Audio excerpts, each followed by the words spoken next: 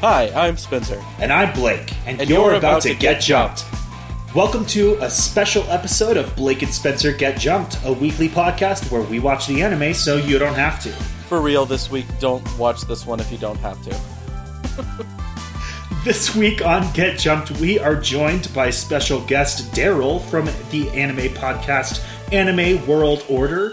And together we're going to be talking about the anime movie from 1998, Spriggan. And if you were thinking to yourself, man, Spriggan, I loved learning about Cornish mythology, get ready to get none of that today on our episode. Because it is a name for a character that... Why is he named this? It doesn't make sense. Why is he named this at all? This must be a manga thing instead of what was included in the movie, because it doesn't make any fucking sense. Oh my god, let's just jump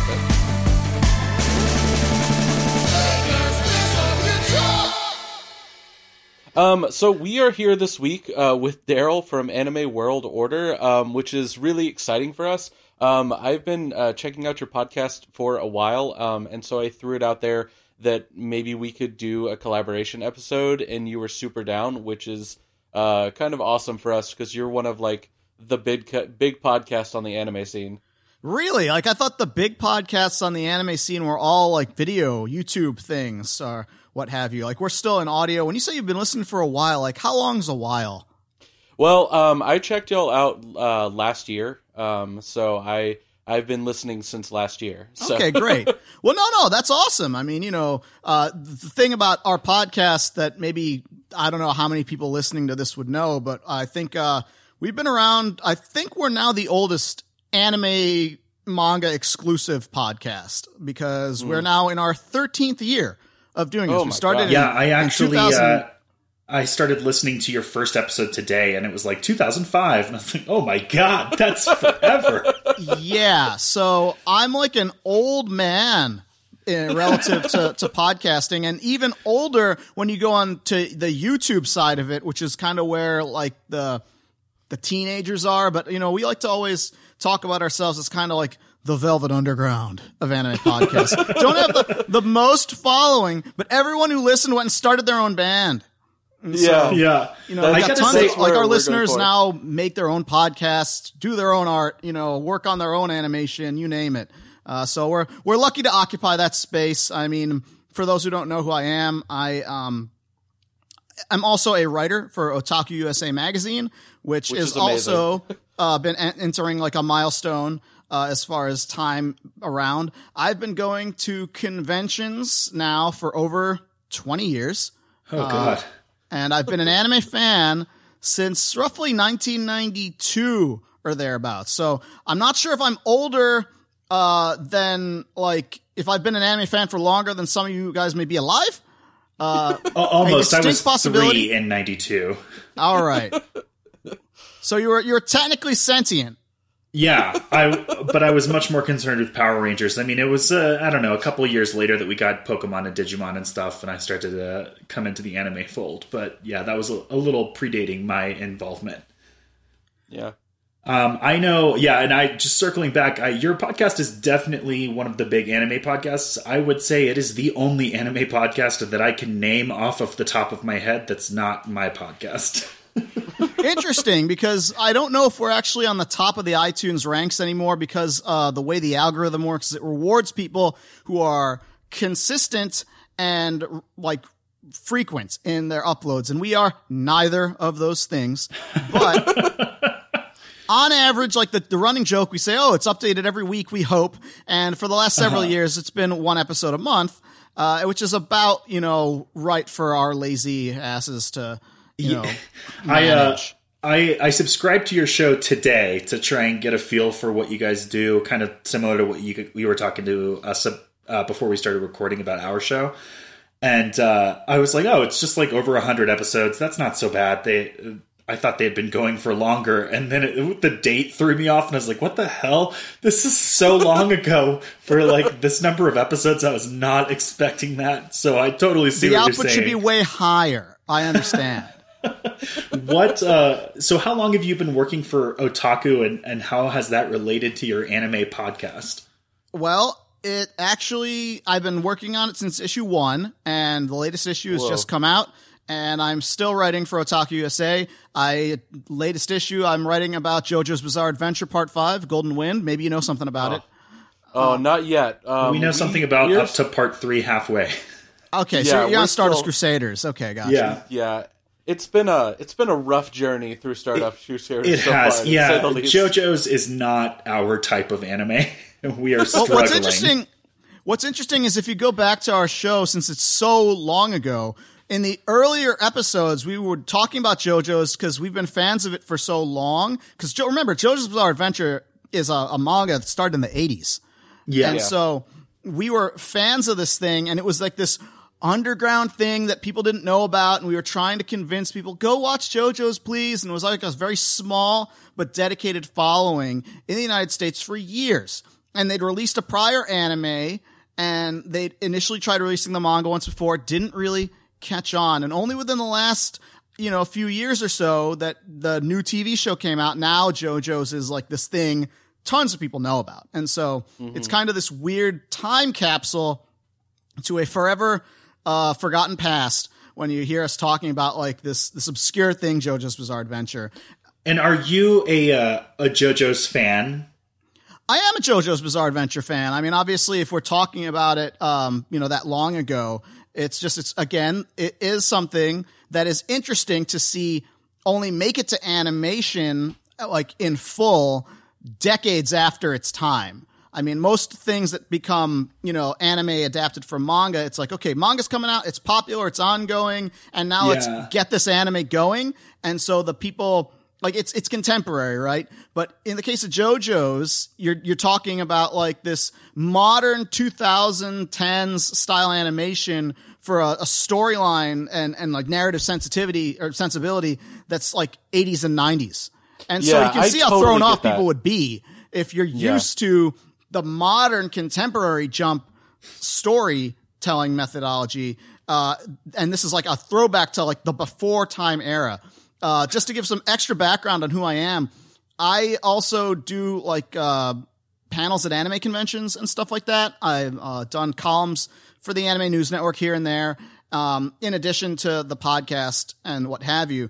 And so one of the things that I talked about many years ago now at this point, it's kind of not really worth talking about anymore, but it was basically the phenomenon that you guys are sort of put off by. It's the notion that the contents of Shonen Jump specifically, but Shonen in general has really changed over the years. It's like, it used to be one thing and taking from one, tradition and narrative. And then over time, they started to realize who was reading the comics and tailored their narratives accordingly, such that, nowadays the line between like what's a shonen versus what's like a shoujo versus what's seinen, like hard to tell. And a lot of times people are just like, well, what magazine did it run in? Because, you look at Shonen Jump and it's like Prince of Tennis is a shonen work. And it's like, really? How many guys are reading this? Well, never mind that, you see lots of things like that now, right? Don't worry about it. Don't look I actually into it. remember getting the first episode of Prince of Tennis, the dub, as like a free DVD in my Shonen Jump.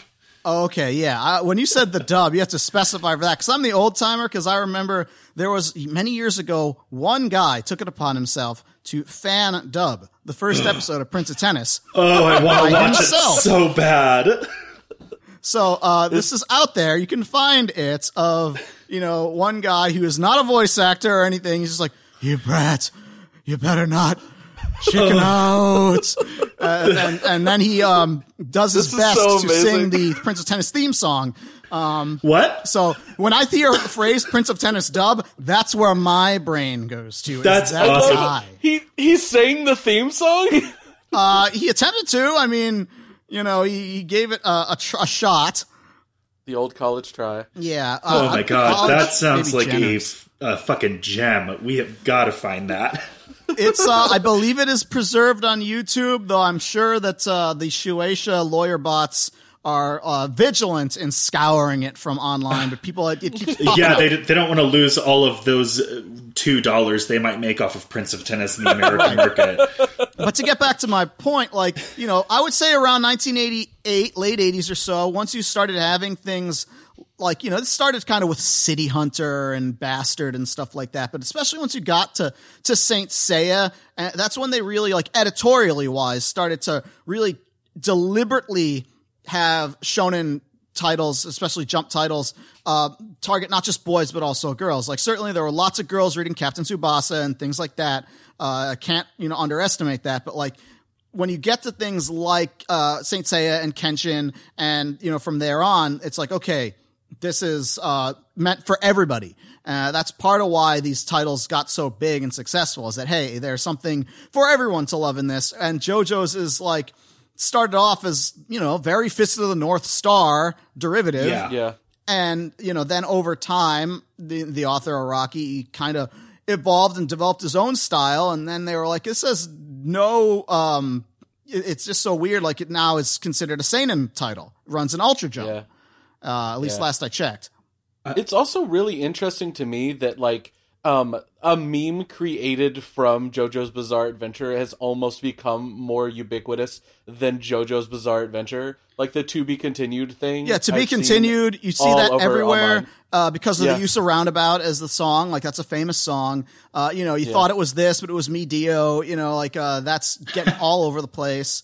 Or that Dora the Explorer one. Is so I love funny. that.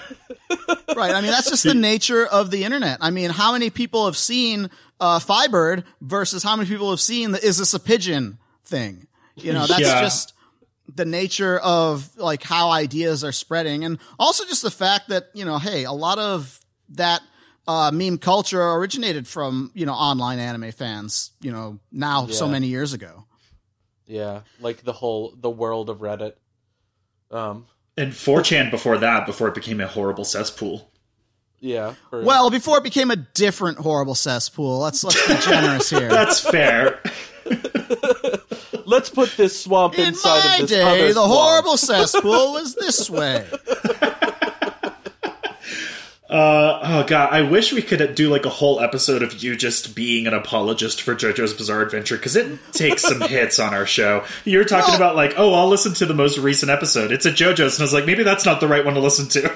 It doesn't matter. Like, look, JoJo's has always been, like, this very weird, polarizing thing. It's not like anything new for me to hear people hate on JoJo's Bizarre Adventure. It's a lunatic narrative, and it's, you know, got its own twisted sense of logic, and, you know, the structure and pacing and flow of it is not like kind of anything. And that's, like, simultaneously its appeal and also the thing that turns people away. Like, you can't really look at, like, hey, I like Black Clover a lot.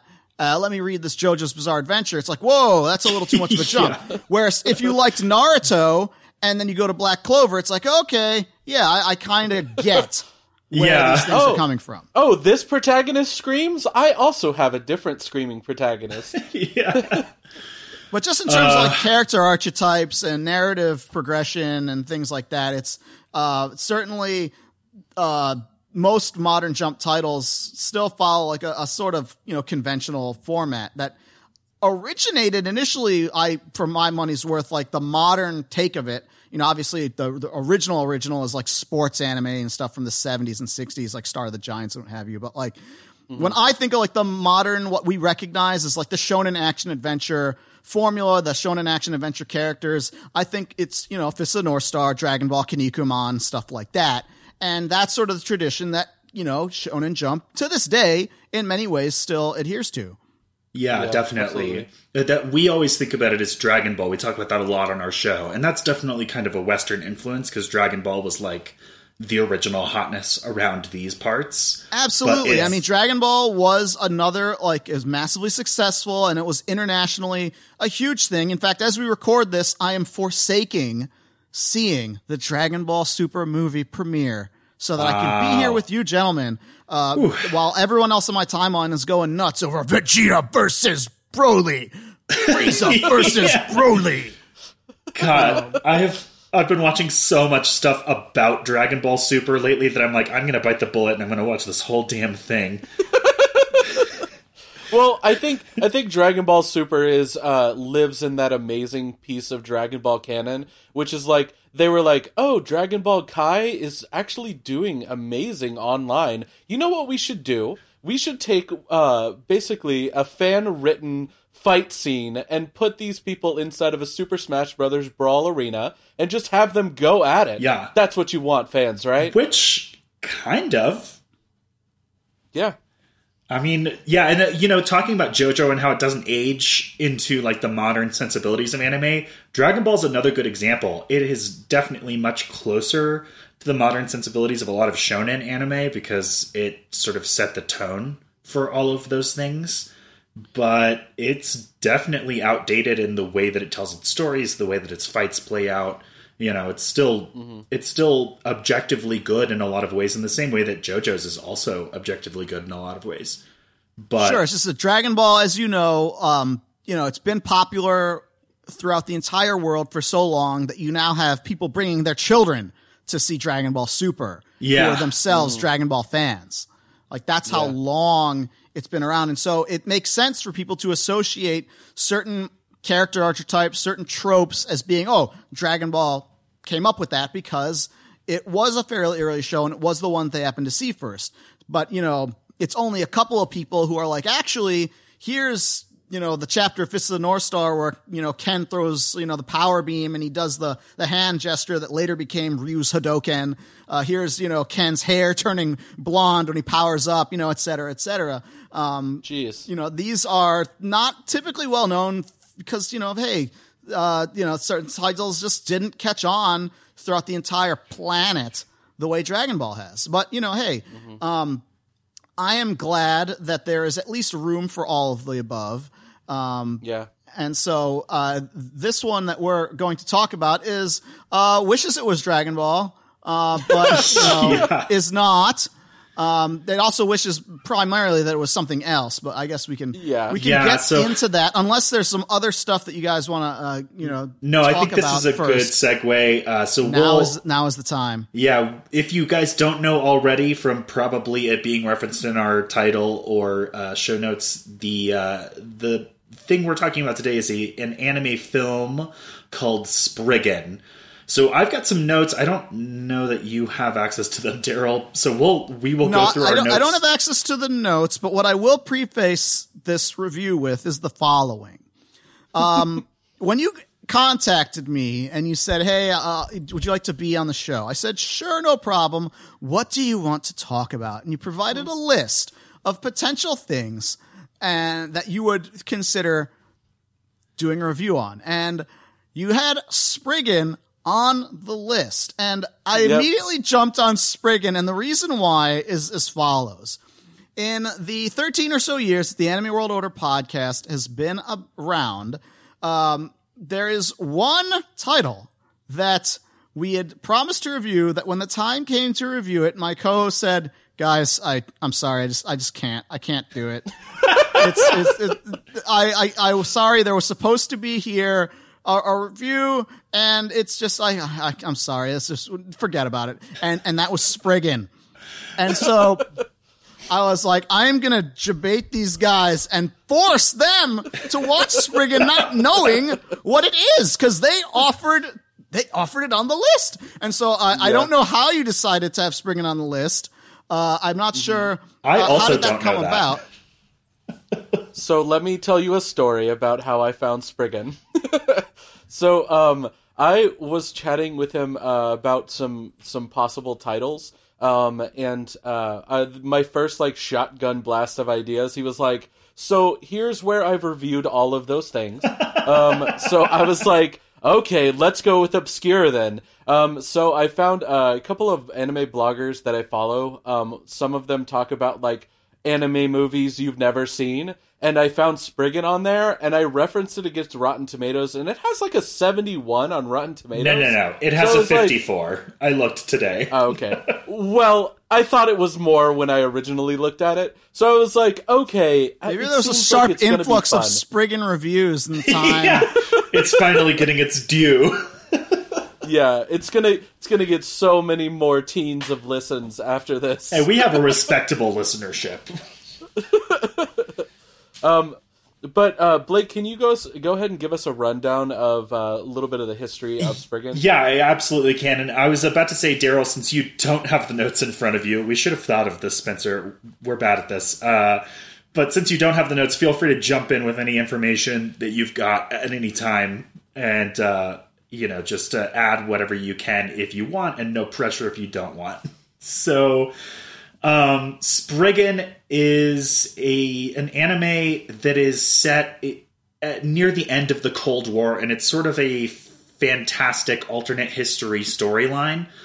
It's a manga series. Whoa, wait, alternate history. This is the secret history, man.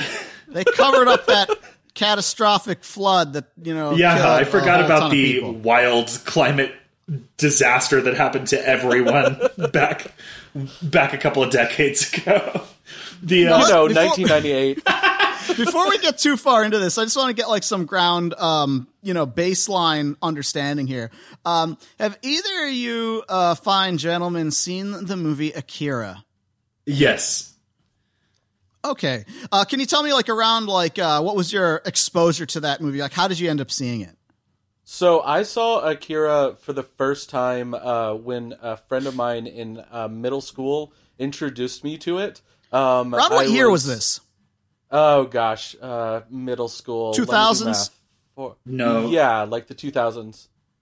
When your middle school? Right? Let's see, because I graduated high school in 2008, and you're 2 years older? So yeah, maybe 06. Around 2000.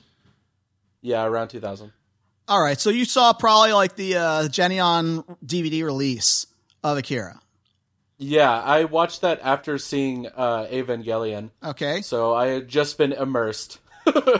And how about, I actually don't know who's who. Is it Blake? Yeah, I'm Blake. So I saw it way later. I may have seen it for the first time with you, Spencer, in college. Yeah. If that's not the case, it was after college when I lived in San Francisco.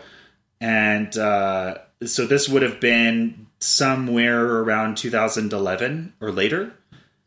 Mm-hmm. And I've seen it a couple of times since then. I now own it. But that was my first exposure to it. And it was one of those things where it was like, well, you like anime. You've liked it for so long.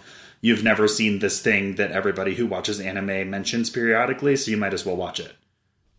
Gotcha. Okay. So that's the modern way that people would see Akira. But just to contextualize how Spriggan exists on this planet.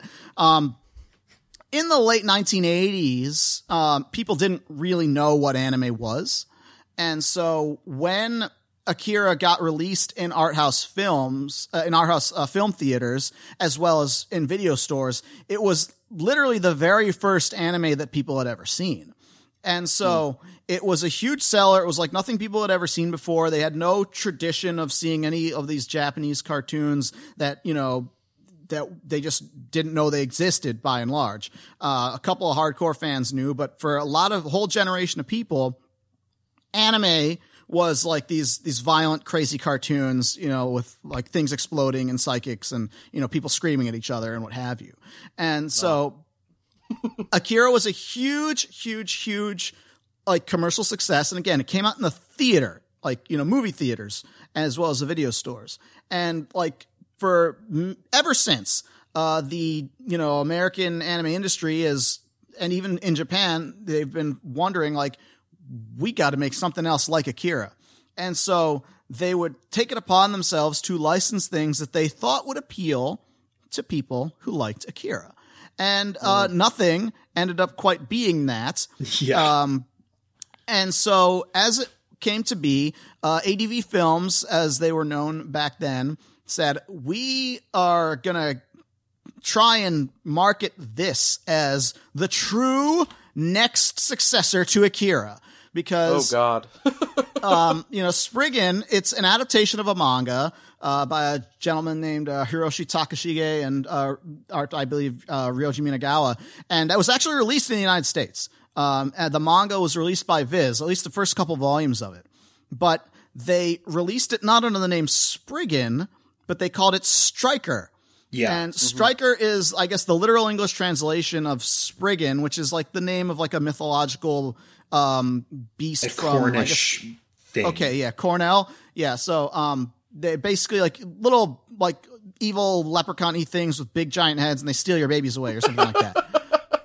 So, there was in Japan, like there was like this big heavy bidding war in Japan for the rights to make an anime version of Spriggan, and it ended up basically being won by Katsuhiro Otomo, the gentleman who created Akira, both the manga as well as the film, and one of his proteges, a gentleman named Hirotsugu Kawasaki. He was an animator for like a sort of a understudy of Otomo, worked on things like Memories, which is an anthology. He did Ghost in the Shell key animation, which Otomo didn't work on that, but this is the very first film he ever directed. He also partially wrote the film, and you're going to be shocked to hear this, but it's also one of the only films he ever directed. And surprise! No, I will say, would have guessed. I was surprised when I read that these Akira creators had been so directly involved with this, but also not surprised because it does feel like it's trying to imitate that feel. It has. That's exactly the thing about it, right? Like so much of this is, hey, remember the superficial aspect of Akira that you liked? Well, here it is again, only not with the underlying stuff that, made it something, right? Yeah. So this is a very troubled production. As you can tell this because there are about, I believe, literally, I'm not exaggerating, 10 separate producers on the film. Which is always a great sign. Always a great sign that you got a bunch of people pulling in a bunch of different directions on what kind of movie are we going to make. And, ADV was like, we are going to not just release this on home video. We're going to put this in the movie theater. We're going to have it debut in like the Dolby Theater in Los Angeles. And that's where they host the Oscars. Okay. Like imagine in that building where the Oscars are, imagine going there to see Spriggan. That's ambitious. That's the level of this is going to be so huge, guys. Everyone is going to love this. This will truly be the next Akira. And that's like, how invested, how much people were certain that this thing was going to blow people's minds. And I would say that that didn't happen. Yeah. It's now been like what year did this movie come out? You guys have in 1998 in Japan, 2002 here. Okay, so that sounds about right. So it's now been a little over 20 years since Spriggan came out. And Akira's been out for a little over 30 years because Akira came out roughly 1988. And to this day, you can still go to like Walmart and buy Akira. Yeah. There's not a lot of anime that you can buy. Price. Yeah. You cannot buy Spriggan pretty much anywhere. Yeah, I saw it for like $741 on Amazon today, and I was like, fuck you. Yeah, that's like I can watch this on YouTube for free. Yeah, some jerk off guy, like just because some like third party Amazon Z shop has like hey, it's rare and out of print, you say, so they jack up the price. That doesn't mean that this is mistaken how supply and demand works. Yeah. So anyway, it's a fairly lengthy manga, 11 or 12 volumes. We got 3 of them here. Then there just wasn't interest in it. And then the movie came out and it did not do the gangbusters box office or home video sales that people were hoping. And then Spriggan was generally forgotten to time until today. The manga, it ran from 88 to 96, 11 volumes total, and that volume count goes down in re-releases, I believe, just because they shoved more chapters into each volume.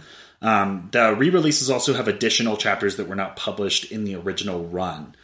Obviously the English version of that manga, it's so long ago. When Viz first started out, what they would actually do, they had a publication called Manga Vision. And what it was sort of like, sort of precursor to Shonen Jump in a ways.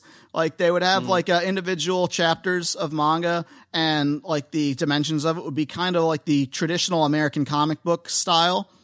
And then they would release the individual chapters like comics, like, that full 32-page floppy. They'd flip all the artwork so you could read it left to right, that sort of thing. This is the era in which manga, is being released at the time. Yeah.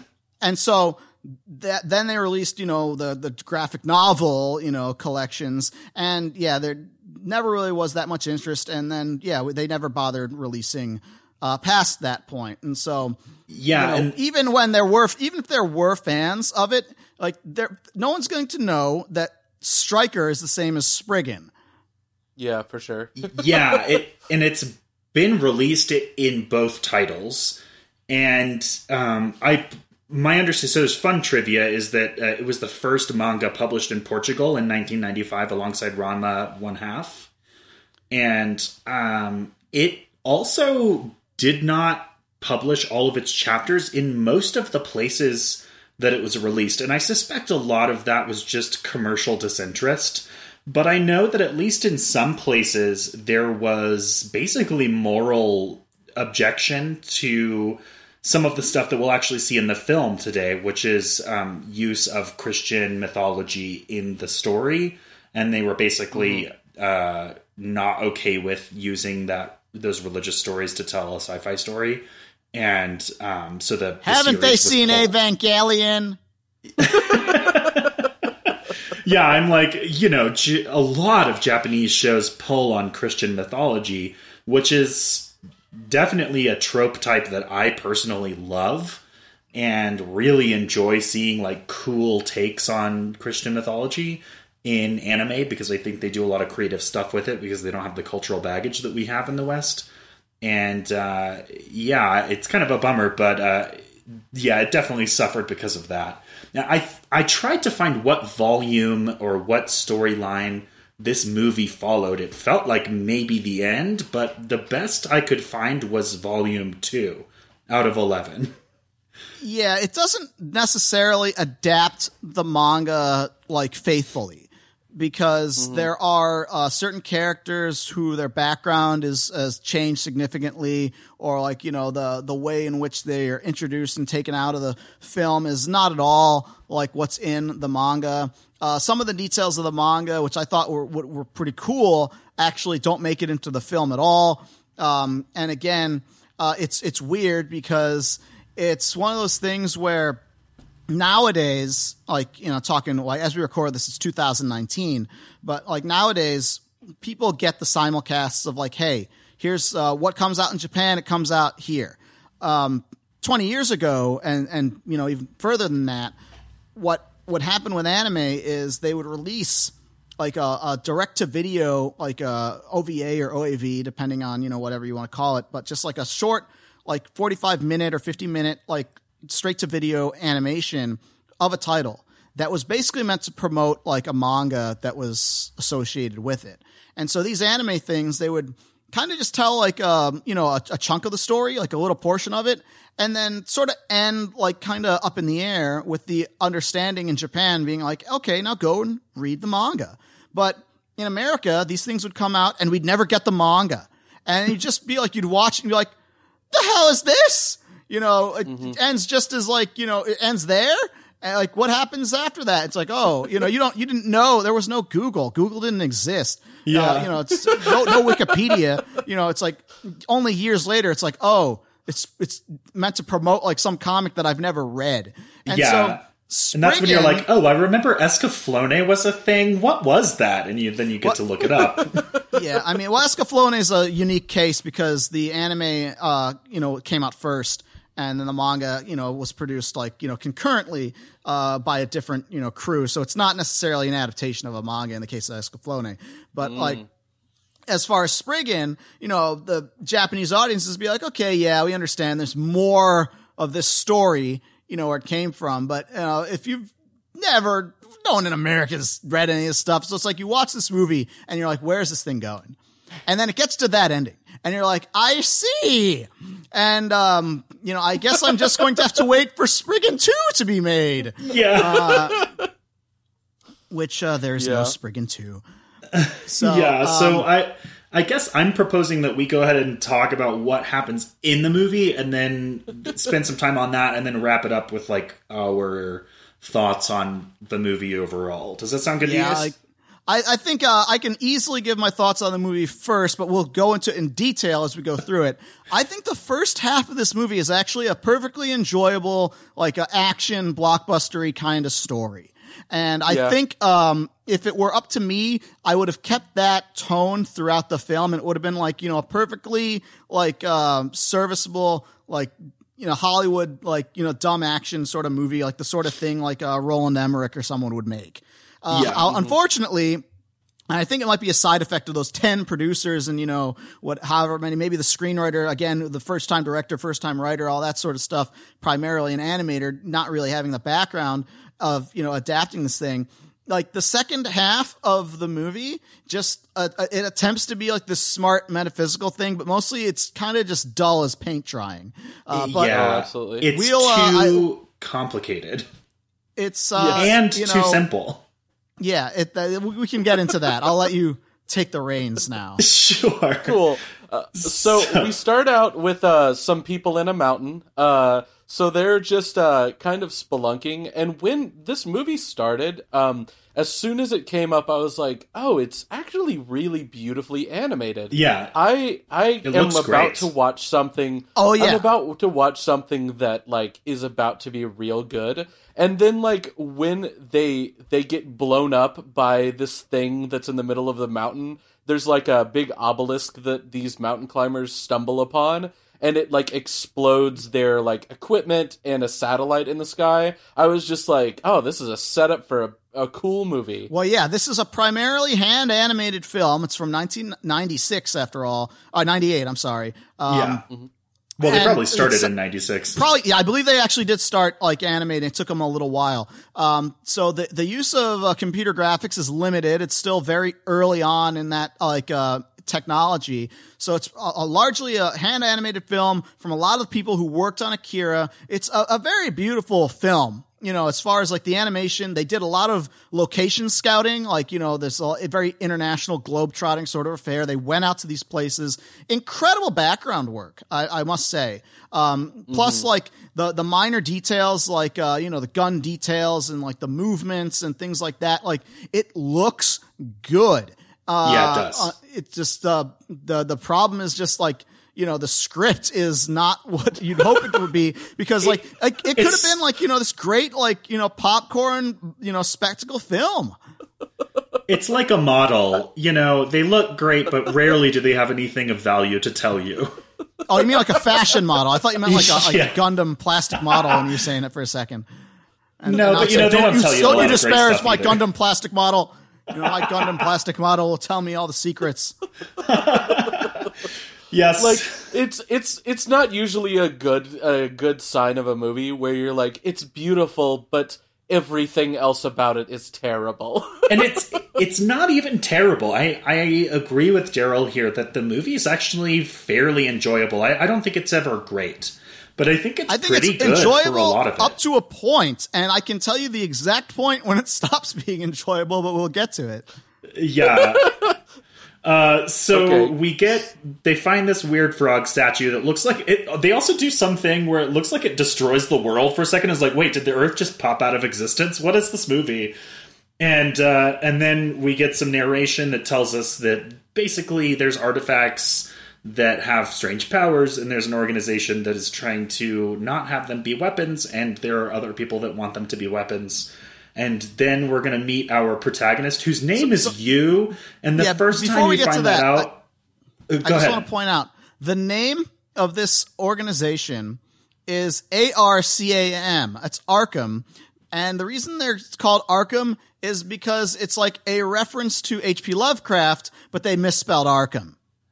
Nice. So, like Arkham Horror, like ARKHAM, but which this organization is called ARCAM because I guess they... listeners may know that more from Batman, which also got it from H.P. Lovecraft. Yeah, Arkham Asylum is a reference to H.P. Lovecraft.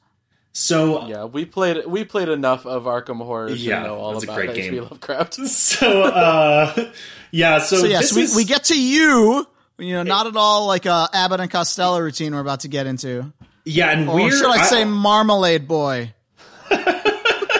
And I watched it as the dub, which I think I'm pretty sure Spencer watched that one too. Yeah, and they just like, were you sleeping in class, you? And I was like, what the fuck is this writing? And it was like the third time they said his name that I was like, oh, that's his name. Yeah, and then like.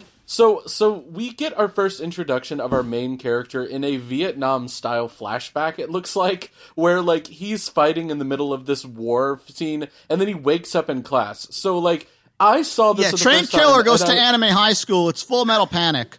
Yes. So I was like, oh, so he must be just dreaming about something. There's no way that this guy is actually, like, a real... he's about to be thrust into it, and there's going to be a training I thought it was montage. A psychic intrusion or something. Yeah. No. He's actually a trained killer who is undercover is that he goes to Anime High School until it's time to travel the globe and get to kill him. Yeah. But he's not a killer. He's not a killer. Except for all the people that he kills. Oh my god. So much. Before he starts killing people, though, he has to go up to the roof with his friend who looks like he has the lower jaw of Apocalypse from the animated This X-Men dude looks like universe. a sack of potatoes that's been dropped a few times. This guy's name is Tanaka, and we're going to see him in class before the roof, and the friends are going to be like, yeah, he missed school for a couple of days. Rumor is some shit was going down with his family, and maybe he had to go to the hospital, but here he is, and he's looking weird. And then, now they're up on the roof. Yep. Up on the roof, he reveals that he has a bomb strapped to his chest, and it's just gonna fucking explode, and it doesn't give you enough time to read what's written on his shirt before he explodes. You can tell the word Noah is there, but that's it. Yeah. And they don't talk about it later, so if you miss it, you missed it.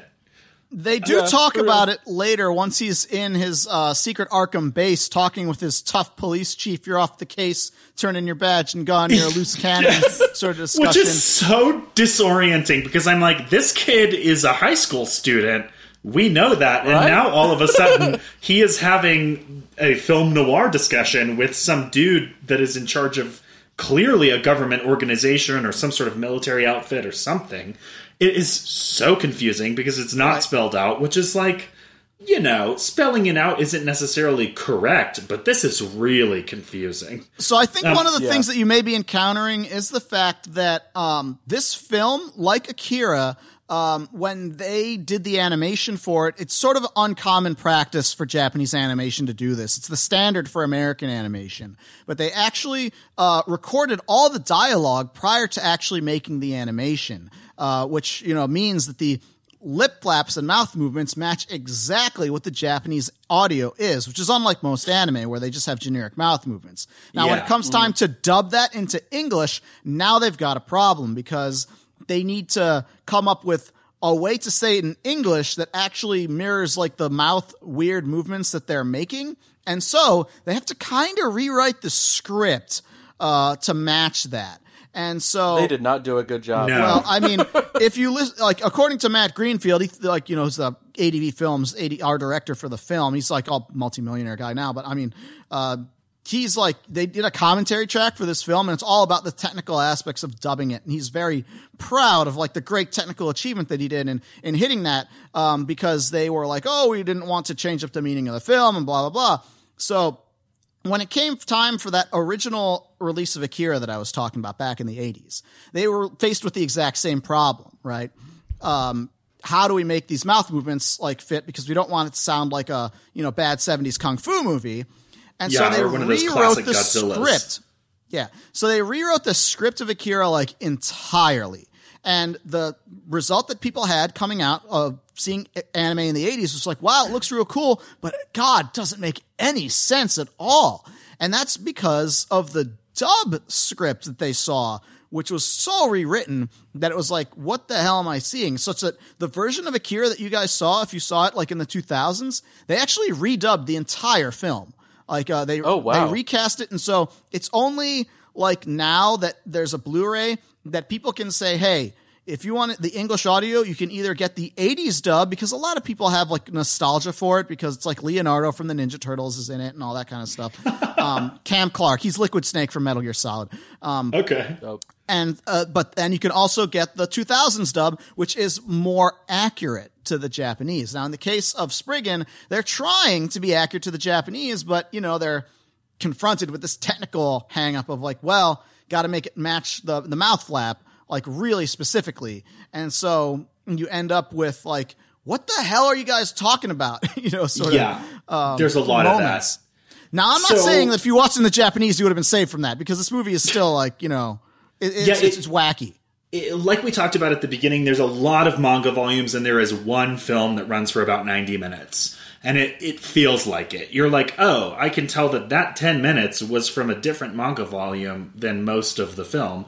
Most of the film is a type of coherent. But there are moments where you like, the whole Tanaka thing is really nothing. Like, it doesn't have anything to do with the story at all. They tie it back in, and that may be how it is in the manga, but it's not relevant to what's going on whatsoever.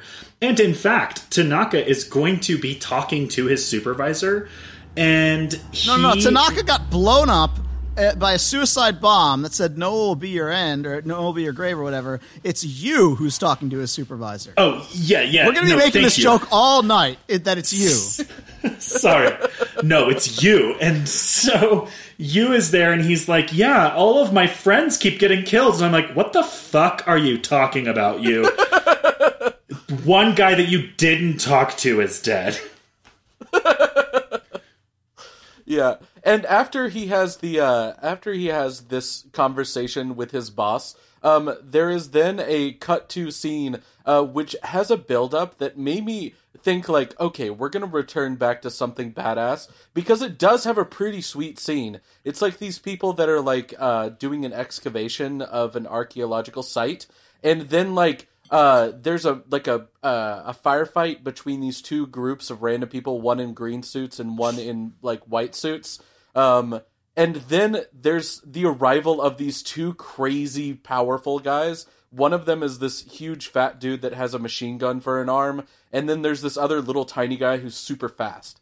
Yeah, and he has the greatest weapon in cinema history and also manga history, monofilament wire. So yes, let me give you an insight as to the level of writing sophistication that we're dealing with in the movie Spriggan, because the character names of these two are Fat Man and Little Boy. So, if any of you have any knowledge of history, those are the names of the two atomic bombs that the United States dropped on Japan at the end of World War II, or the Fat Man and Little Boy. So these guys are, yes, they are American cyborg operatives who are out to do no good, because they're after Noah's Ark. That's right. Yeah, and at the beginning of the movie, they found they're Noah's going to reveal Ark. that is literal. It's the literal Noah's Ark that is not, in fact, made out of wood, and is not, in fact, super small, but it's this priceless great artifact that may have been made by space aliens, everybody. It's the literal Noah's Ark that turns out not to be the literal Noah's Ark if you're expecting the Noah's Ark from the Bible. Well, you see, the Noah's Ark from the Bible was just trying to describe this thing, man. Yeah, obviously. So the Fat Man and Little Boy attack comes as sort of an example of what the gruff police chief captain guy is telling you, which is essentially that their digs have been getting attacked. Everybody is getting massacred. We see that, and at the end, Little Boy is going to smash open one of these frog statues, and he is going to take some sort of kind of golden triangular artifact thing from inside of it, and we'll get back to that later. But old dude now is we have to have a traveling montage. Yeah, old dude doesn't want to send you, but Yu's like, I'm just going to commandeer a plane from Arkham and fly there myself because they've been calling me out. I'm only a 16-year-old high school student. Hey. He's 17, all right? He's got the maturity as Arkham's #1 agent, thanks to the power of his karate, to get out there. Even though he just got hit by a suicide bomb blast, he's going out there, dang it, because he will not stand for this personal affront. Yeah. So this traveling sequence is ridiculous, by the way. So it starts out with his plane getting taken down by I think they're over like Turkey. They go to Turkey, They go to Turkey. So they enter Turkish airspace, and there's this big drama about being redirected to another airport. And then they gets busted by customs because he shows up, loaded up for bear, and they confiscate. They do a really fun. They do a fun visual joke. He has a gun joke sticking out of his backpack. Yeah, they do a fun visual joke when he lands, where the guy that he is clearly supposed to be meeting raises his hand, and you think he's waving, but then it cuts, and you see that he is raising his arms because he is surrounded by guns pointed at him. And I thought that was pretty cute. So yeah, they're going to be detained upon arrival.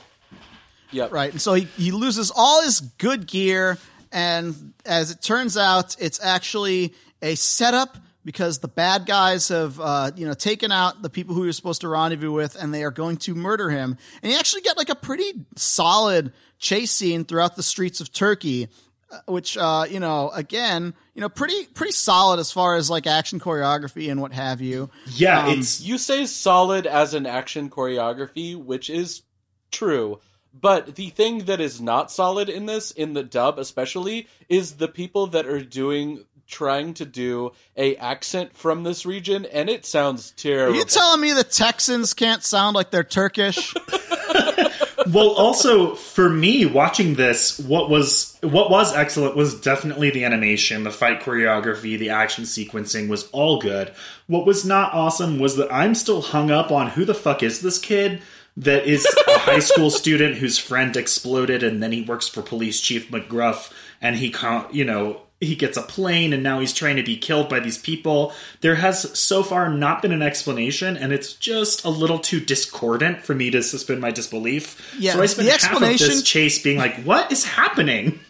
The explanation came in the form of one still image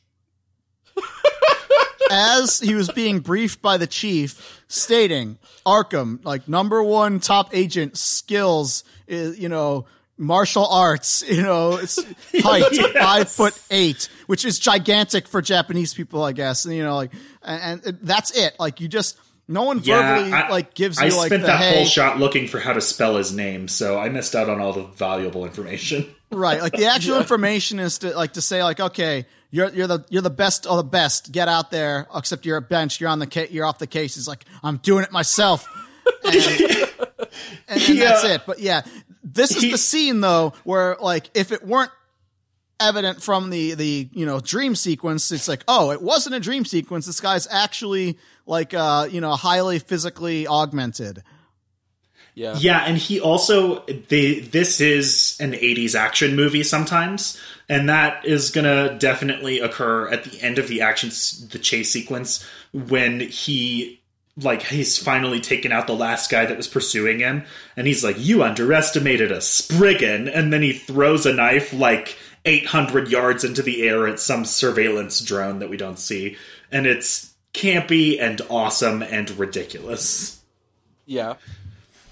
Yeah, to be honest, I'm totally into the film at this stage of it. Like, it's still like, this is my kind of movie, Yeah. Here. It's going to double down on that because we're going to see Little Boy and Fat Man having a villain round table and just chewing up all of the scenery around them. Yeah. So they're going to have a long conversation about what they need to do and how to get this arc from them now that they have the key to the arc. And they had to do some menacing laughing and also point to somebody in a seat that we don't see so far, but it looks like it's either a little boy, which it's anime, so we should just assume it's a superpowered little boy. Remember Akira, guys? Remember how there was aged little kids sitting in chairs? Well, here it is again. Sort of pale bluish skin and psychic abilities. This is exactly that. So then we're going to get a wildly long sequence of you silently writing to where he's going. It's like a minute and a half. I get long. it. I mean, I understand, like, they're trying to justify they all took a vacation out to Turkey and did, like, all sorts of location scouting and wanted to, like, convey, you went, like, quite a distance and it's not convenient to just immediately get to this giant mountain where Noah's Ark is presumably buried in. And so a lot of that is, like, to tie it back to the beginning, the sort of, like, JoJo's Bizarre Adventure-esque travelogue, like, portion of the program. Where, I guess they cut out him having to fight all of the stand users along the way. Yeah, they cut out the bits where it's like he procured money and he procured clothes, and I guess we just assume that because he's a Spriggan that he can just blend into any environment and speak the language and say, I need to get to that mountain, real far away. They cut out that part as well, where he fought a guy who fought with his car, which is also part of his spiritual energy. God damn it. I missed that part. So then after this long sequence, which granted is animated beautifully, but is just so goddamn long. Yeah, what purpose does it serve the narrative other than like, okay, it was hard to get there? It sure makes you feel like it took a long time to get there, so I guess mission accomplished. So he then gets to, like, the dig site, I guess, and they have a shoot first, ask questions later policy. Right. The whole story of this is, like, he's always wondering, like, damn, how come nobody told you that I was coming? And the reason is because you flipped off your boss and said I was going to take my own plane and get there myself, dumbass. Nobody knows you're coming. But maybe, like, make a phone call before coming to the secret military let them base. Fucking where know. and they're on high alert anyways because people have been trying to murder them around the globe. And he was not like, maybe I should call ahead. So it turns out okay because the scientist on base recognizes him and wants to give him the new Mark IV armor from Iron Man. And you're literally not joking. It's like the special Ori Halkin armor, which is a fictional metal from like Atlantis or Slayers or whatever it is you want. It's made of vibranium, and basically it has infused Uru metal, and it also increases strength by 30 times. Unobtainium. Yes. So So the actual plot relevant information is that he's real strong. He's a little resistant to damage. And he's got a grapple. Armor. He's got a grapple. Don't forget the grapple. Very important. I imagine this grapple is powerful enough for you to carry perhaps 2 or 3 people. Thank you very much, Q. I'm sure the grappling hook that doesn't make an appearance until the very end of the movie. That's their Shane Black, writing style where it's like, okay, this will become used later at this stage of the film where it's like, okay, they gave it to him for a reason. Well, anyway, the second like he's given this, the base gets attacked legit by, Fat Man and Little Boy. And so it's time after to he's done examining Chekhov's grappling hook. Yep. So Fat Man and Little Boy are going to murder everybody basically immediately. There's going to be a fight that's going to ensue between you and Fat Man. No, Little Boy is... Shut up. So Little Boy is going to infiltrate the base, and he's going to try to go kill the scientist guy that made it so that you wasn't going to be just shot inside of the base or handcuffed indefinitely. However, and he runs into a different Spriggan who is French and also has a terrible French dub. Remember, Matt Greenfield is like, oh yeah, this guy had a really great French accent, but we told him to tone it back a bit. Because as a Spriggan, you're supposed to be able to blend it and drop the accent as needed. And like his French accent is like, my name is Jean. I am Spriggan France. Like that. Yeah, he learned this French accent from That's how the Monty delivery Python. is. Yeah. And but here's the thing: like Jean as a hero is way cooler than the actual hero you, because in this he has an ability, and his ability is super speed. But get this: in the manga, he could also turn into a werewolf. Damn it! Why didn't they put that in this movie? The movie needed like, why couldn't he just, like, surprise, I'm also Chopper Dave, and then, you know, just this fight movie crime has as a too werewolf. few werewolves. I know. And so in the manga, this is a change from the manga to the anime, but, like, in the manga, John kills both Fat Man and Little Boy. They're just, like, you know, minions to be dispatched. Now, in this movie, they change it up so that Fat Man was actually, in the past, Yu's former commanding officer, because it turns out that Yu was, like, trained from childhood to be a perfect assassin or what have you until he defected. We're going to break the pacing of the story at the end to learn that. Right. But it's like, the pacing of it is like, the way that they've set up that, okay, Fat Man was like this killer who, you know, brought in Yu and made him into an unwitting child killer, and then Yu rebelled and ran away. It's like, okay, these guys are the actual true antagonists of this film because they're the ones who have the direct connection to the hero, so to speak. Right. However, that is narratively that is not correct. what this film, that is narratively correct, but it is not what this film elects to do, because after this fight, it concludes with Yu killing Fat Man in a hilarious way, because, you know, it involves, you know, the clerks who is driving this fucking vehicle, because at some point he gets into a Jeep that has like a machine gun mounted on the back, and nobody is driving this Jeep. He didn't put a fucking brick on the accelerator. It just starts driving. There's no driver. And it doesn't look like it's driving in a straight line. It looks like it's going in an arc around Fat Man. Well, yeah, it doesn't look like it's just out of control. It looks like it's moving in like a way that's beneficial for him to aim, you know, the tactical. I have a belief that he must have in this moment of like using his superpowered self, use the grappling hook to steer the car. We must have just Spencer, missed. that happened. This is where the car stand was. You know, you got it. Because, you know, he did yell and power up and go Super Saiyan Dragon Ball because the Orihulkin armor makes him become super buff, and then he rushes up and does like the Dragon Ball Rush, you know, punches and stuff. What was this? He just all of a sudden has like key powers for a scene. It's you'd think this would be handy to use at other points in the film, but I guess he used it all up right here because, you know, it's a part of taking out Fat Man, and he's got his special Orihulkin knife that, you know, will just cleave through dudes, except when the plot demands it not. But yeah. Eventually, you know, he waylays into Fat Man and just like blows him away, and he's about to like, you know, execute him point blank until John stops. He's like, no, stop. He's already dead.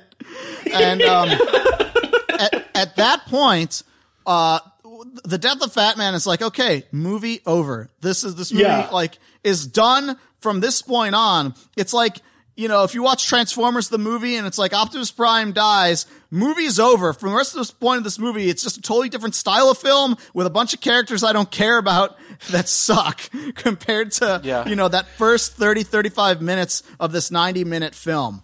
Yeah. This is all good. I would say we're going into Act 2, which is things fall apart, and then Act it's like 3, a total which is second half. Fucked. Yeah, like, because your main antagonist of the film is no longer there.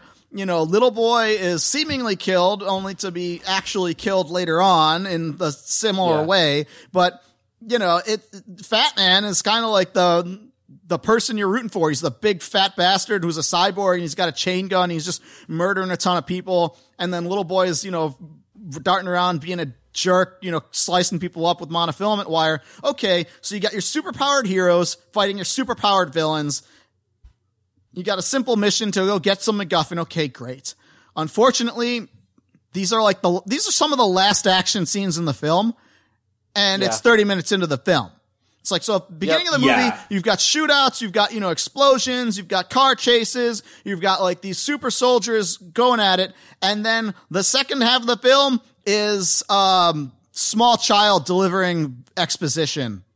Yeah. And this is mostly the last time that the film delivers on its own promises. And from here on out, it's going to start setting up expectations for any shonen watchers that are going to be wildly, underwhelmingly missed. Mm-hmm. So I would say at this point there is there is one more thing that you need to know about everybody outside of this site, because everything else is going to basically happen inside of this ARC discovery site. That is that the United States government has created a Pentagon wing that is like a super Black Ops wing that was making cyborg people, and one of them is this little kid that has psychic powers and also a robot brain. He does not have psychic powers. That would be crazy and unrealistic. Thank you very much. No, he's Magneto. He has control of electromagnetism thanks to the special computer embedded in his skull.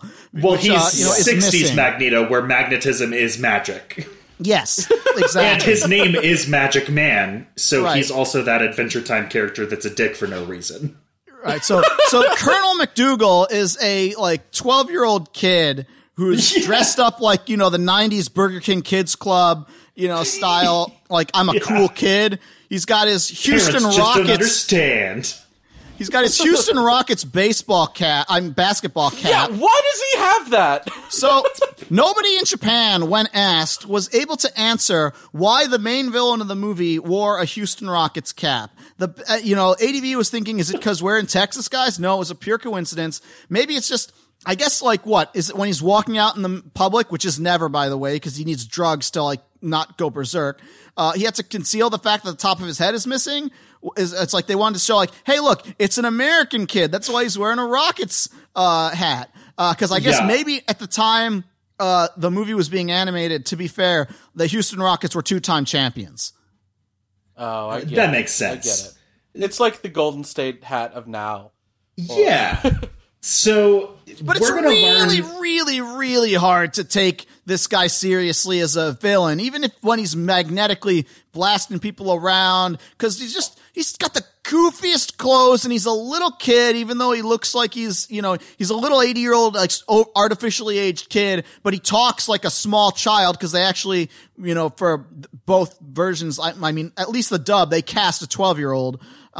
Yeah, it sounded very authentic. I was like, this woman is doing a great small child boy. But yeah, it makes sense. I think in the Japanese it was a woman doing it, but in the dub they actually cast a 12-year-old. Yeah, it sounds like it, and it definitely deflates his menace quite a bit. So we're also going to learn that this is literally the Noah's Ark. We talked about this a little bit earlier. This is where you learn they are excavating the Ark. It's 4 times larger than the Bible actually said. It is not made of wood. It's made of an unknown impenetrable material. And it is surrounded by some sort of field that stops the flow of time so you can't touch it. Yeah. How did they analyze and determine this thing stops time? How did they stick those weird discs to it if they couldn't touch it? That's my biggest question. Yeah, if they can touch the discs, they can touch the little triangle things, which can touch that material, but they can't touch. It's never mind. No, they have stethoscopes attached to it. They have stethoscopes that are attached to the outside of the ship, and I was like, how did they do this if they couldn't touch the ship? You're writing a check that your ass can't cash. Yeah. So then they're not going to have a lot of time to worry about that because they are going to basically immediately get attacked again. This time it's by Magic Man, the little kid, Captain whatever the fuck, and Colonel McDougal. McDougal, yeah, like the what is that, chicken? And so then he is going to do a pretty cool magnetic attack it's in on Turkey. you. God damn it. I wasn't fast enough on the draw. I missed my shot. You must be a father. Hold on. I before you gets attacked though, you have a fight scene. Oh, I hate you so much right now. He first takes out John, who is going to try to fight him in the middle of a field. Yeah, I didn't even catch that. But yeah, he's going to show up. He's going to beat you up pretty badly with his mind powers. And it's cool. It looks good. It is the second to last cool thing that happens. So I kind of skipped over a lot of stuff because it really devolves into disjointed action sequences and a lot of trying to be thoughtful but not. Right. So basically, they want to shoehorn in the save the planet guys. You know, the Earth is dying because the ozone layer and, you know, all that stuff. And thank God this was 20 years ago and we've solved that problem by now. Yeah, we got it. Don't worry. Everything is great now.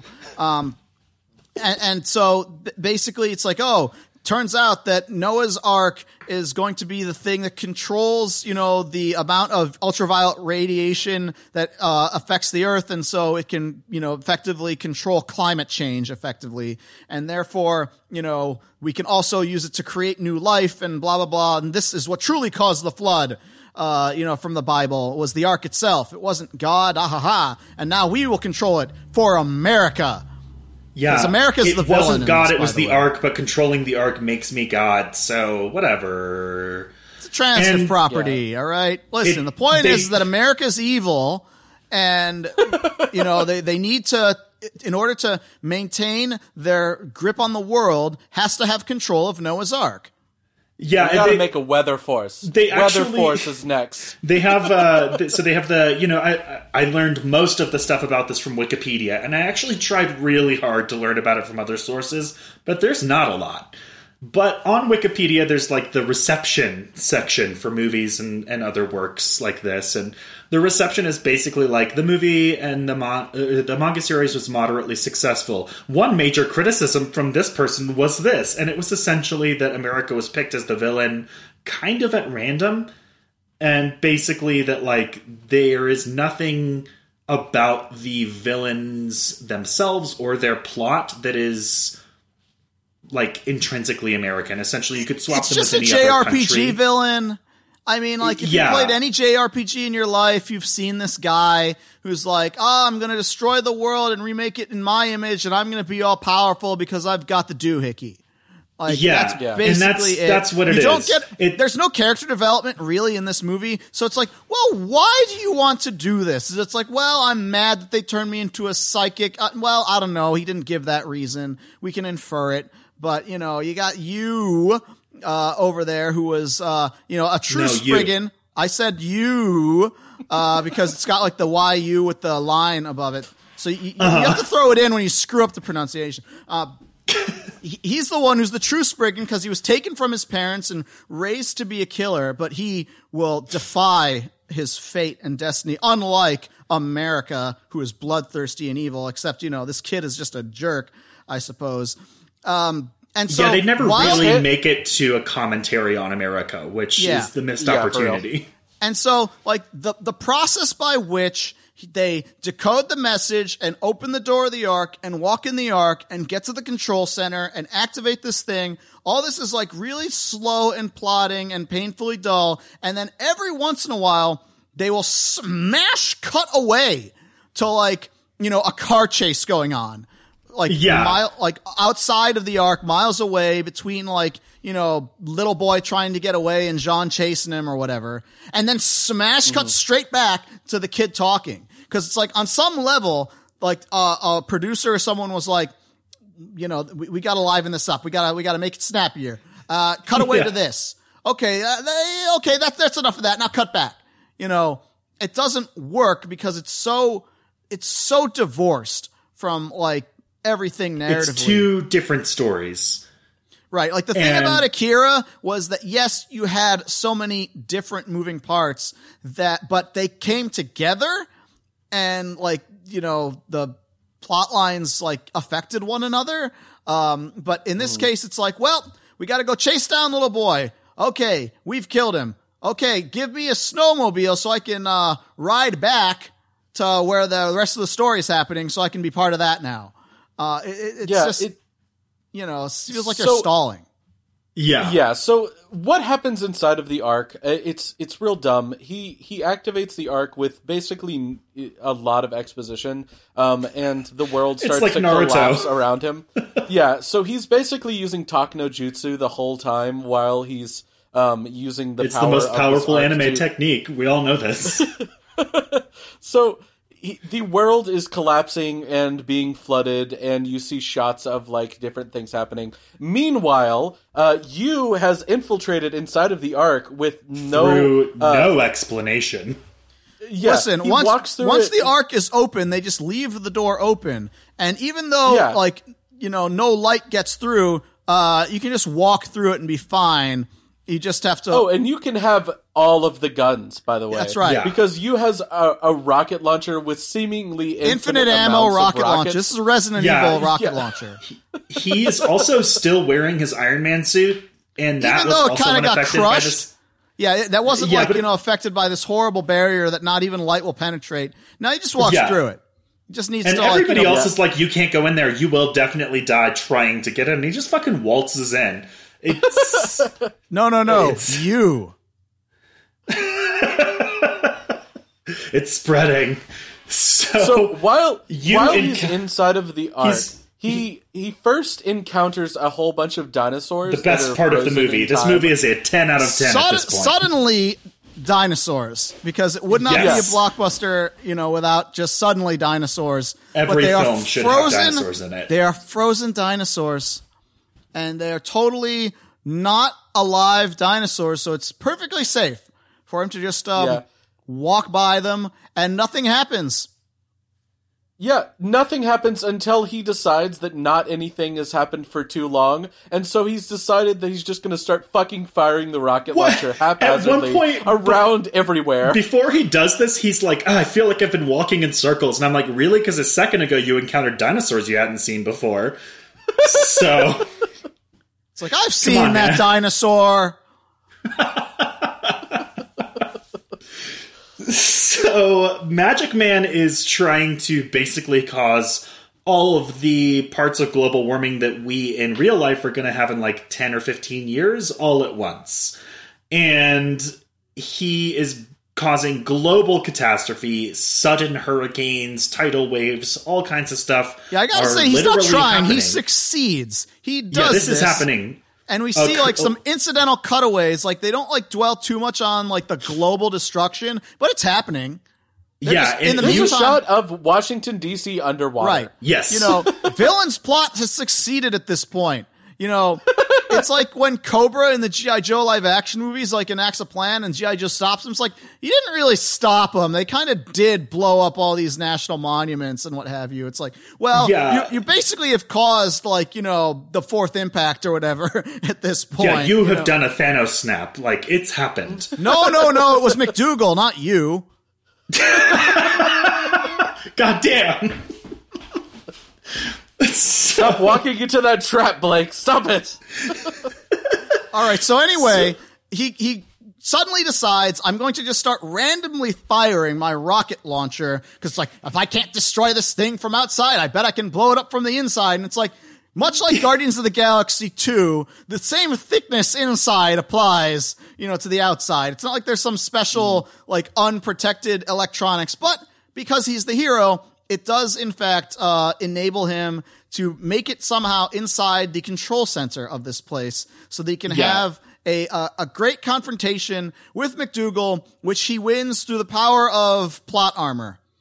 Yes. So what happens is he's fighting against McDougal. McDougal handles him every time, every moment he tries to attack him. It is not even close. At one point, he's like, you can't stop a Spriggan, and he just immediately slams him to the ground because he's using fully untrue. Yeah, so he is completely defeated until, for some reason, when he's running at him the last time with his knife out, it doesn't stop him psychically for no reason, and he stabs McDougal. Right, what they should have done. What they should have done. Happens. They break his arm and all that kind of stuff too, right? Yeah. And they do a cutaway. This is where you learn that he was a child soldier, that he knew the Fat Man from his childhood, and you get a 5-minute flashback into his history as a kid.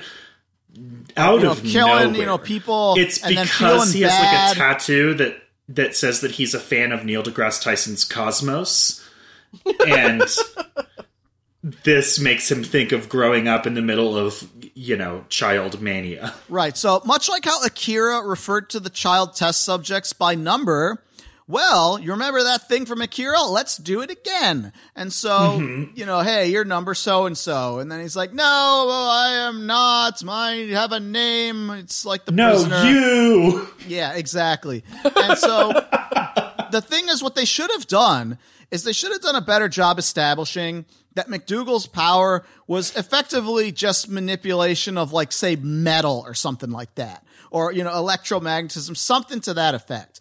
And during the briefing, when they were handing in the knife, because they even gave a big speech about the knife, they should have said it was like a ceramic knife or something like that. That, you know, you could conceivably say, like, aha, guess what? The knife, your power can't affect it, and therefore you can stab him with it. But that doesn't happen. It's just, he gives the speech as he's beating his ass. You're an idiot for wearing this armor, because I can just manipulate this at will. Look, see, boom, I broke your arm without even lifting a finger. And then suddenly, just because he, like, you know, believes in the heart of the cards or whatever, he's able to power up and charge at him and then stick a knife straight through the kid. And, but guess what? That is not enough to kill him because, you know, because in his mercy, he picks up McDougal and he's like, I'm not a killer. We're getting you out of here. And then he's like, oh, jebaited, bitch. Thanks for helping me. And then he gets up and activates the self-destruct on Noah's Ark. And then he's like, this is just the beginning, Spriggan. We'll meet again. And then he gets away, you know, teleports away. Somehow he walks into a void portal. Yeah. So, you know, some people who want to, like, have some closure in this film are like, oh, no, he just killed himself. And because, you know, then the whole arc explodes. And then, you know, he's got to get away, but of course, John, being the best bro there is, somehow manages to get inside this whole place and find him and get him out of there. And at some point, the writers realize, oh, wait, we got to do something. And that's when, for 20 seconds, all the dinosaurs come back to life. Yep. And then immediately, because time don't work that way, they just all suddenly, anticlimactically decompose and vanish. It's not like they have to fight dinosaurs. Also, like John is there. Yeah, you know, he's not affected. It only affects the dinosaurs. Do it to do it. It just happens, and we were deprived a dinosaur fight. Yes, yeah, that's the kind of movie that 0 out of 10. The kind of movie that promises a dinosaur fight and then doesn't give it to you. Oh man, I bet in the trailer they showed the part where he's running away from the T-Rex, and people were like, "Yeah, yeah, I'm gonna see some dino fighting."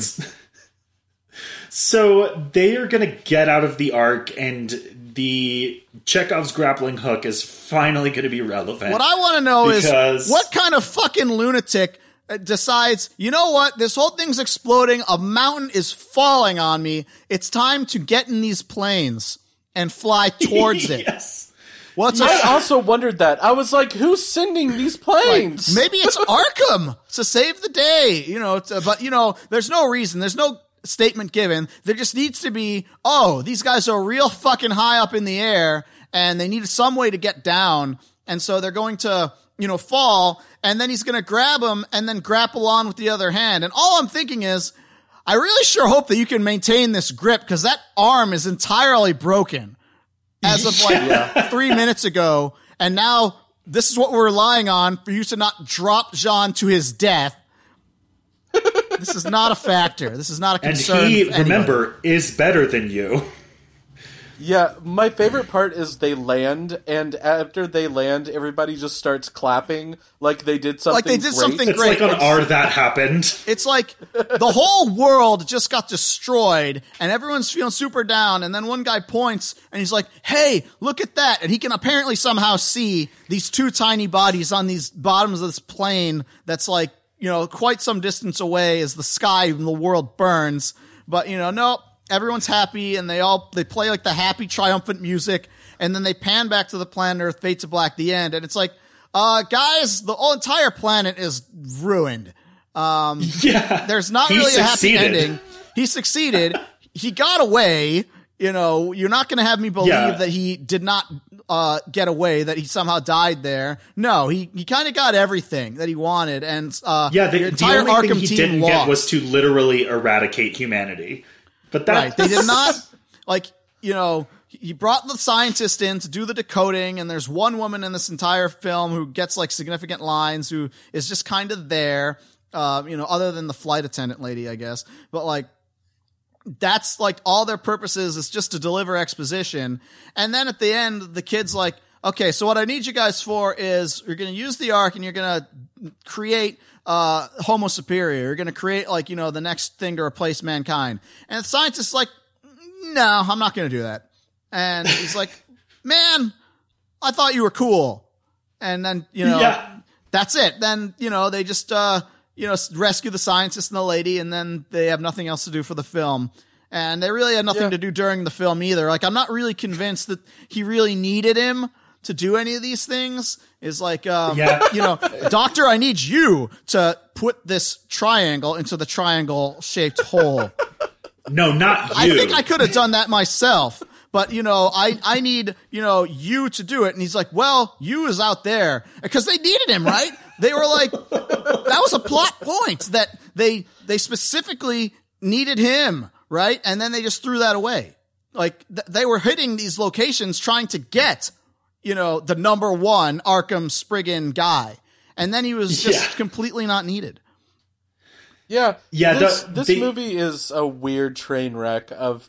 I think it's one of those perfect examples of, like, I didn't know that it had that many producers working on it, but the phrase "too many cooks in the kitchen" is just repeating over and over again inside of my head. And it had to be, like, what happened with a lot of other anime, like, style movies that were turned into live action stuff.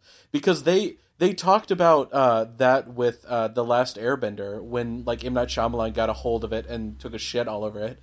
And they were like, well, all of these different producers came in and they wanted to change stuff on it. And it was just like, what you got was nobody understanding the core material anymore. Yeah, you see this a lot in blockbuster cinema, like especially like, Warner Brothers, sort of the king of this. Like, they've got these DC movies where they got all these producers and everyone was trying to go one way. And in the meantime, the two movies that they didn't really pay much attention to make them the most money, Wonder Woman and Aquaman. And then all the movies that the million producers want to put their stamp on, those all sucked. Or they're disjointed, Just let highly... the artists make the art. Right. And so this movie, like, they didn't like market it as any other way as like, Katsuhiro Otomo, the maker of Akira, has made another movie. He is not the director of this film. He is not the writer of this film. He is like a general supervisor, just kind of hanging back saying, hey, do whatever. But he didn't, like, they try to make it seem like this is his movie. It's not, but that being said, it took Otomo decades to make like, another film. And then the film he made was Steam Boy. And Steam Boy has a lot of the same problems as Spriggan. It's like another mess of a film, but it doesn't have anyone to blame. But it's another one that's fun but not good. Beautiful movie, but like, oh god, like story writing wise, script isn't really there, and like that's the thing. The frustrating thing about Otomo, like I will say that the closest I would say to a movie like Akira that Otomo was involved with, because he was the producer, was actually a Rintaro directed film. It's called Metropolis, Osamu Tezuka's Metropolis. Yeah, I really like Metropolis. Which was only recently like released in like a good Blu-ray edition that you can now buy. I highly recommend that film. It's actually excellent. And I feel I actually haven't seen it, so I'm going to have to check that out. Yeah. Well, actually, when you sent the emails, one of your initial suggestions was Metropolis. And I said, I just got done reviewing Metropolis on my own show. And so, if you'd like to listen to that, you can do so over on mine. But yeah, that's a like movie that you can tell there's people involved who worked on Akira because the sensibilities and the like explosions and like it's kind of a complicated plot with a bunch of different factions, but it all ties together and it ends in a really good way. And I think that like I still really enjoy that film, but Spriggan is I've got a mess to say. Keep going. Okay, I thought you said you got to say, but yeah, like Spriggan is just like this beautiful mess of a film that like. On some level, it's like I recognize that in a lot of ways it is a bad movie, but I also would like to own this movie on Blu-ray just because of how like, visually resplendent it is. And, like when it's good. It is good, like, for what it is, like a dumb, silly, amped up, like, 80s style action movie. I just wish that they had committed to that aspect of it rather than think like, oh, we got to elevate this to high art, guys. We're going to really say something here. That was definitely their failing. And I do think the 80s action film is fun. I said it earlier. I'm going to repeat it. I think the movie is good when it's good, but it's pretty much never great. Yeah, and I think it's a huge mistake. That are really good. I think it's a huge mistake for them to, like, and I think at the time, like, this is totally divorced from it now. I think this movie actually is more enjoyable to watch now in 2019 than it was in the 90s and the early 2000s, because so much of, like, the hype and the, like, promotion of this was like Akira, the new Akira. And it's like, you compare this to Akira, you're disappointed. You know, you compare a lot of things to Akira, you're going to be disappointed. It's just very hard to, live up to that. It would be like, if you released a film and you told all the critics, like, guys, this is definitely better than Citizen Kane. And I'm just making up Citizen Kane because, like, nerds love to throw out Citizen Kane as this, like, great film. But, like, the second you're doing that, you're setting yourself up for failure. But, like, ADV was like, we want to have, like, a super blockbuster that is bigger than anything else. And this is the closest shot that we've got to it. And for a long time in the 90s, they kept trying to finance or, co-produce or what have you, various anime titles with the hopes of being like this next Akira. And they were all, like, super bad. Like, things like Sin the movie, things like, there's just like, just a bunch of other companies were trying to market, like, their thing as that. And nothing to this day for 30 years has ever managed to quite occupy the same cultural space as Akira. I don't think anyone can. I think it was, like, such a product of its time. It's still a great movie. It's still a great manga. I highly recommend it. But, even Otomo himself, like, he's pissed that he can't quite grow out from the shadow of Akira. Like, whenever he gives interviews, he's like, oh, I forgot about that years ago. I've moved on. No, you haven't, Katsuhiro Otomo. Cause, it just drives him up the wall that when international artists, like, say, oh, we're doing Katsuhiro Otomo tribute, and everybody draws something from Akira. And it's like, he's like, dude, I did that when I was, like, in my 20s or whatever it is. And I'm still at it for 30 more years. And everyone's like, yeah, we know. Because the thing is, like, he's made good stuff since. I like Memories. I like, the various anthology things that he's done. Like Short Piece and, Labyrinth Tales and, what have you. I like, Metropolis, like I said. But again, a lot of those things were things that he maybe wasn't necessarily the director for the whole thing. He just kind of was a supervisor for parts of it, or, oversaw bits of it. And, like, the other people under it were kind of what made it great. In this case, I just think that it just fell apart, and you can, like, analyze it as, like, this weird debacle. But, I think just as watching it now cold without, like, that, like, baggage on it, you'll still not think it's a good movie. Don't get me wrong. But at the very least, you'll think, like, okay, these parts were cool. I like this aspect of it. I just wish that they'd maybe not given it 10 passes. Yeah, it definitely has a lot of Akira in it from a visual perspective. It moves in the same way. It looks like it was animated by the same people, because it kind of was. And it has that feeling. But, when I was watching it from a plot perspective, it actually made me think of Dimension W. It's pretty similar in a sort of high-level way. You've got the stoic, wildly skilled protagonist who comes from an elite military group. You have a couple of different groups vying for MacGuffins that have strange and dangerous powers.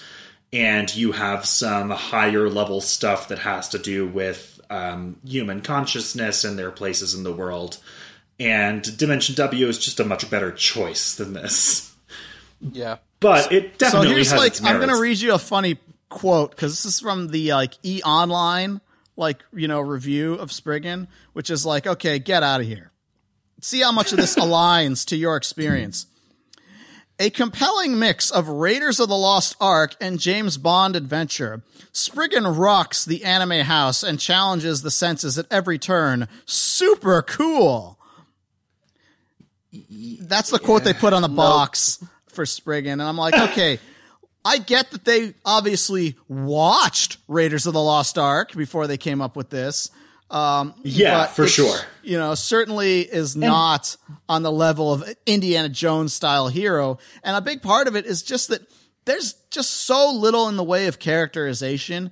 Like, what do we know about these people to really understand? Like, is there really a personality idiosyncrasies to these people that you convey throughout the film, such that, Indiana Jones, it's like people know the attitude and persona of Indiana Jones. Even if you just saw Raiders of the Lost Ark and only that one, you remember Indiana Jones. Like, who do you remember from this movie as a character? Like, you're struggling to remember their names. There's some character test that you can do that I picked it up from I don't remember. Red Letter Media? The reviewers. Yes, thank you. Red Letter Media, when they were talking about the prequel trilogy for Star Wars. Right, like describe them without saying their job or, without ever, someone who's never seen if you can talk about them without talking about their profession or what they look like. And there's one or two other criteria, but it's basically take away all of the things that don't have to do with what their personality is and what their goals are. If you can take those things away and you still can describe the character, you've got a good character. But if all they are is the job that they do and the clothes that they wear doing it, then you don't have a character. Yeah. And this definitely falls into that category. I would definitely agree with that. So I think we've kind of covered it. Do we have any final thoughts on the movie itself? I mean, oh my God, my cat is so loud. I've been hearing your terrorist cat. I just wasn't saying anything. It's one of those things where, I mean, there are aspects of this film that I really want to enjoy, and I just think that, having never read a significant amount of Hiroshi Takashige's manga, I mean, I don't really know how many of his other titles that he worked on. Like Spriggan seems to be the most famous thing that he ever made. I looked up the list of his work and I didn't know any of it. Right. All I know is that they made changes for this film, and I'm pretty convinced that entire second half of it, especially, had nothing to do with what's in that comic.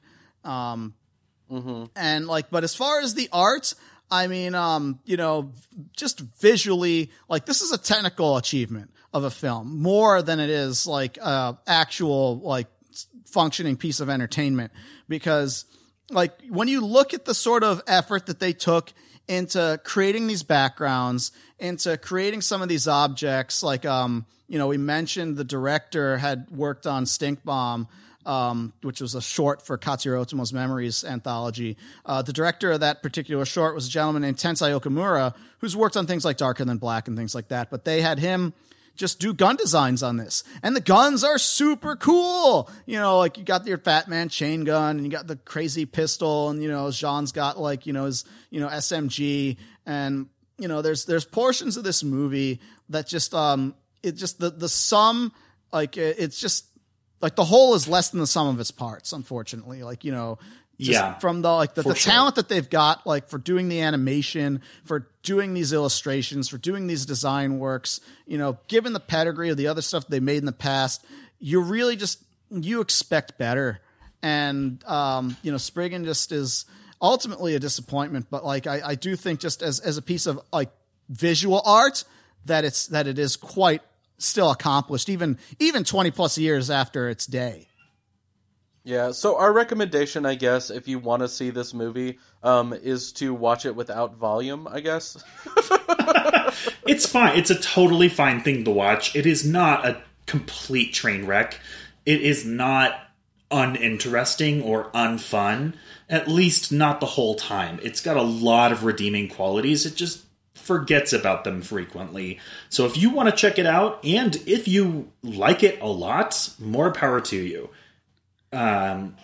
So yeah, it's also available for free on YouTube. I don't know how long that will be true, but it's probably been true for a while, and I don't think there's a lot of competition. Yeah. Yeah, there was a PlayStation 1 Spriggan game, which is real bad, by the way. It's made by From Software, who nowadays is known for making Dark Souls. So perhaps this is... So they've come a long way. Yeah, you might say that. Certainly, even then though, like when I thought of From Software in the late 90s, I'm like, oh, hell yeah, these are the guys who made Armored Core.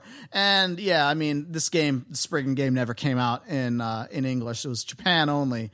It's called Spriggan Lunarverse, as I look at the cover of it. And it is, when you look at if you look up the video footage of people playing this game, that is, it's pretty bad. And that would be like, the experience of, like, just imagine, like, paying the $60 for this game, thinking that you're going to get like this awesome thing. And then you get like, a really lackluster PS1, tie-in sort of game. That's kind of the experience of watching Spriggan. Like at the time when I first saw this movie in the early 2000s, I was let down by it. Like, even though it's like this great looking movie, I was like, oh my God, this is what they've been hyping up for all this time. Cause ADV, they really put everything, like every ounce of their muscle, and they were like the biggest anime publisher in the United States in like English speaking world, for that era. And this was what they, put all their muscle behind. And the end product was like, okay, man, that's like, talk about, disappointing in terms of like the level of expectation. And so I think at the very least, that is no longer a factor, because this is basically forgotten to, history at this point. It is, it makes me think of an analogy that you pulled out a few, I don't know how many minutes ago, but a little while ago in our conversation, you were talking about Warner Brothers fucking things up by having too many cooks in the kitchen. This is like Justice League. It has some really fun parts, and it is perfectly valid to like the movie, but objectively it's a mess. I think that's a really good analogy. Yeah, so... Because, like, Justice League is not a good movie, but it's also not the worst film ever made. It's like, you can see, like, they were like, hey, remember Avengers? Let's do that. In this case, Spriggan is like, hey, remember Akira? Let's do that, only not as good. Yeah, it is the Justice League to Akira's Avengers. Although Akira is probably better than Avengers, but still. Well, that's subjective.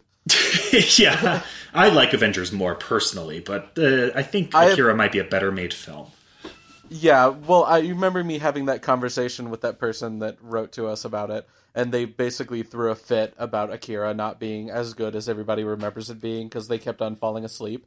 And one of the things they said to me about it was, they were like, it doesn't have enough action in it, and I fell asleep after the first 10 minutes, and I was like, the start of the movie is a fucking motorcycle chase with a psychic kid in a street exploding things. How is that not enough action for you? Yeah, not enough action. Sorry. Give me Transformers from Michael Bay, please. Yes. So I think that's a good place to leave it. We're going to talk to you guys in our normal outro about where you can find us on the social medias and stuff like that. But we, of course, have a special guest today from Anime World Order. So, Daryl, would you like to tell them about the podcast and where they can find you and your podcast's related things? Sure. Our podcast is over at www.animeworldorder.com, where you can find links to all of the episodes that we have done since day one. It goes back quite a number of years. So if you kind of want a time capsule into, anime's state not too long ago, but, pretty long ago in terms of anime days, we're the place to do it. A lot of stuff we cover is like a combination of old and new stuff, though we have the reputation as being old people and covering a lot of older anime titles. As of, hopefully by the time this episode comes out, our new episode will be out, where we'll be reviewing something that just finished airing, like, a couple of weeks ago. So we try to mix things up. Most of the new anime titles that we review are because we review it in the pages of Otaku USA magazine. That's over at www.otaku.com. TAKUUSAmagazine.com. And it's also available both in newsstands, in print, as well as digitally. You can go check it out that way. I'm on Twitter at DARYLSURAT. Most of what I do is just retweet a bunch of trash on your timeline, though. So, if you just want to get a bunch of garbage, in your feed, I am the place to do that. We also have an Anime World Order Twitter account, but mostly is just an automated thing to let people know when new episodes come out. So expect a post from there once a month or thereabouts. So that's basically the stuff I've got going on. I also have a Twitch channel over at twitch.tv/SURATD, where what we do is we have, for people, if we meet a donation incentive, you get to choose the thing that we get to review. And so that'll be not the episode that I'm about to release, but the next episode after that, we will be fulfilling a donation incentive. So look forward to that. I'm going to have some pieces up on the Anime News Network very soon. At least one, but I believe there's going to be 3 pieces, between now and the next couple of months. So look forward to that. And thanks for having me on. Yeah, it's awesome to have you. And this has been it's been great. Thank you so much for coming on. Yeah, for sure. All right. Well, listen to the outro to find us, and we will see you next time for our regularly scheduled program. Blake and Spencer Get Jumped is made by Forever Summer Productions, with sound editing done by Rashad English of Plain English Productions. He's our level 6 sound wizard. Level up! Our podcast is ad-free, and we want to keep it that way. If you want to keep it that way, too, please consider supporting us on Patreon. Follow us on Twitter at B&S Get Jumped. Like us on Facebook at facebook.com/Blake and Spencer Get Jumped. Or talk to us on Reddit at reddit.com/r/getjumped. If you like the show, please like, subscribe, and leave a review. Reviews help other listeners find our show. New episodes come out every Sunday on iTunes, Google Play, Stitcher, Buzzsprout, or wherever you get your podcasts from. And hey, thanks for listening.